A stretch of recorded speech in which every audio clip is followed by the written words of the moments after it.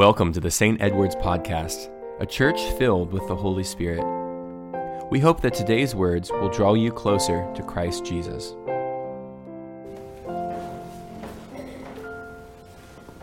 Our gospel reading today continues the teachings of Jesus known as the Sermon on the Mount. It started last week with the Beatitudes and will continue through next week. Jesus noticed the crowds that were gathering and went up on a mount and began to teach the people. Interestingly, it was St. Augustine who coined the title, the Sermon on the Mount, way back in the 4th century. So before that, I don't know what they called it, but that's what we call it ever since then.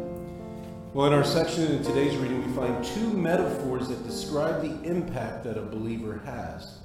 The people on God should be like salt, and they should be like light. Jesus declares, "You are the salt of the earth. But if salt has lost its taste, how shall its saltiness be restored? It is no longer good for anything except to be thrown out and trampled under people's feet." Now, salt has a lot of uses. In fact, I came across a Reader's Digest article online that listed over 60 uses of salt. No wonder it's been used. Yeah, 60 different ways for it to be used. But if the salt loses its impact, its saltiness, what is it good for? Salt brings out the best in things. As author and pastor Eugene Peterson puts it, you're here to be a salt seasoning that brings out the God flavors of this earth. If you lose your saltiness, how will people taste godliness? You see, because we are here to help people know what God is doing on this earth. And Jesus goes on to say, "You are the light of the world. A city set on a hill cannot be hidden, nor do people light a lamp and put it under a basket, but on a stand, and it gives light to all in the house. In the same way, let your light shine before others." Light obviously enhances our ability to see. In fact, without light, we can't see at all. Light is never meant to be hidden. What good is it for then? No one turns on a lamp in a dark room and then puts a box over it. That would be ridiculous. I certainly wouldn't do that in the morning as I'm getting ready for church. Light helps people see. You can't help but notice light because it dispels darkness. Even the smallest bit of light changes the dynamic we're in.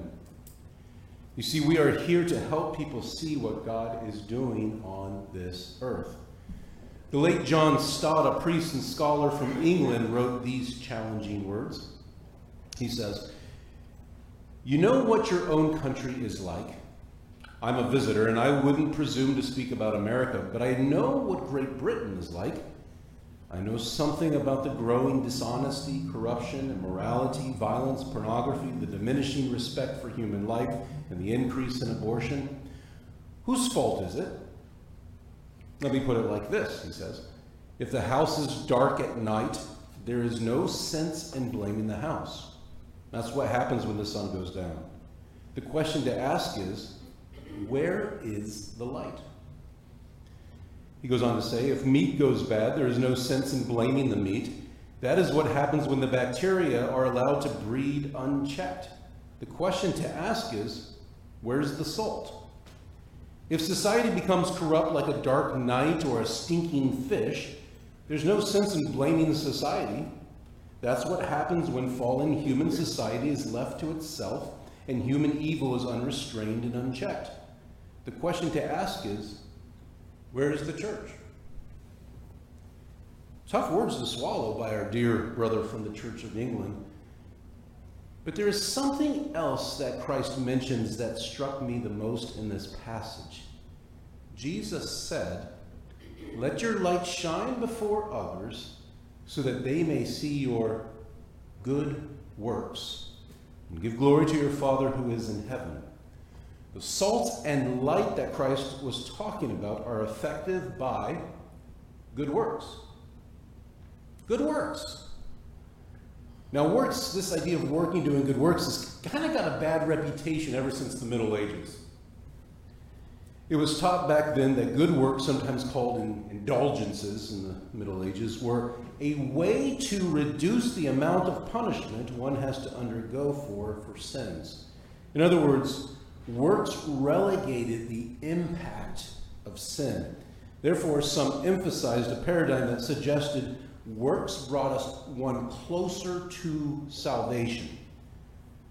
Well, this is one area that led Martin Luther to nail his 95 Theses to the Wittenberg door, which ignited the Reformation in the 16th century, which gave birth to the Protestant Church, of which we are, even though we have a little bit of a foot in the Catholic Church and a little bit of a foot in the Protestant Church, because we like to say we're right in the middle. Well, there's a bit more to it than just that. Ever since the works has been pushed to the back seat of the car in favor of grace. And this is where a little powerful verse in Ephesians chapter 2, it's verses 8 and 9, becomes so important. St. Paul writes, "For by grace you have been saved through faith, and this is not your own doing, it is the gift of God, not a result of works, so that no one may boast." According to St. Paul, we are saved by grace through our faith in God's faithfulness. This is not something we conjure up. Salvation is the gift of God. Salvation is not achieved by works. If it were, it wouldn't be about God's grace, his gift. It would be about our achievements, our actions, our ability to earn salvation as we go through life. But that is not the gospel. That is not Christianity. There are plenty of religions that teach works are the way to salvation, but it's not our faith. It's not what we believe as Christians. So where do good works come into this? Because Jesus clearly emphasizes good works here. We don't do good works to achieve salvation, and certainly Christ didn't say that. But because God has given us salvation by his grace through faith, through belief in Jesus Christ for our salvation, Jesus did say that, John 3:16, we do good works. It is a response to the grace in our life God has ministered to us, and we in turn minister his love to the people around us. Our righteousness is by his grace. Our salvation is by his grace. We are the salt of the earth by his grace. We are the light of the world by his grace. Let them see this grace by our good works. So then what are good works? If they come from a relationship, from the grace that we've received through faith, what are these good works we do? It's really anything that draws attention to God's love and God's kingdom, like helping someone who has physical needs, or encouraging a coworker or a neighbor. It's serving at church. It's helping those who are outcasts of society. It's like Father Nelson Pender, who you may have heard of, who helped transform his neighborhood during the civil rights movement, protecting much of the city of Orlando from violence and the surrounding area. Yesterday we had our diocesan convention, and he was honored as he died just last year. It's doing the things we see Jesus and the early church doing in the scriptures. But in the context of our reading specifically, it's the works that come from displaying the Beatitudes. That's what precedes our reading. People who display meekness and mercy, people who are peacemakers, believers who are pure in heart, believers who are persecuted for righteousness.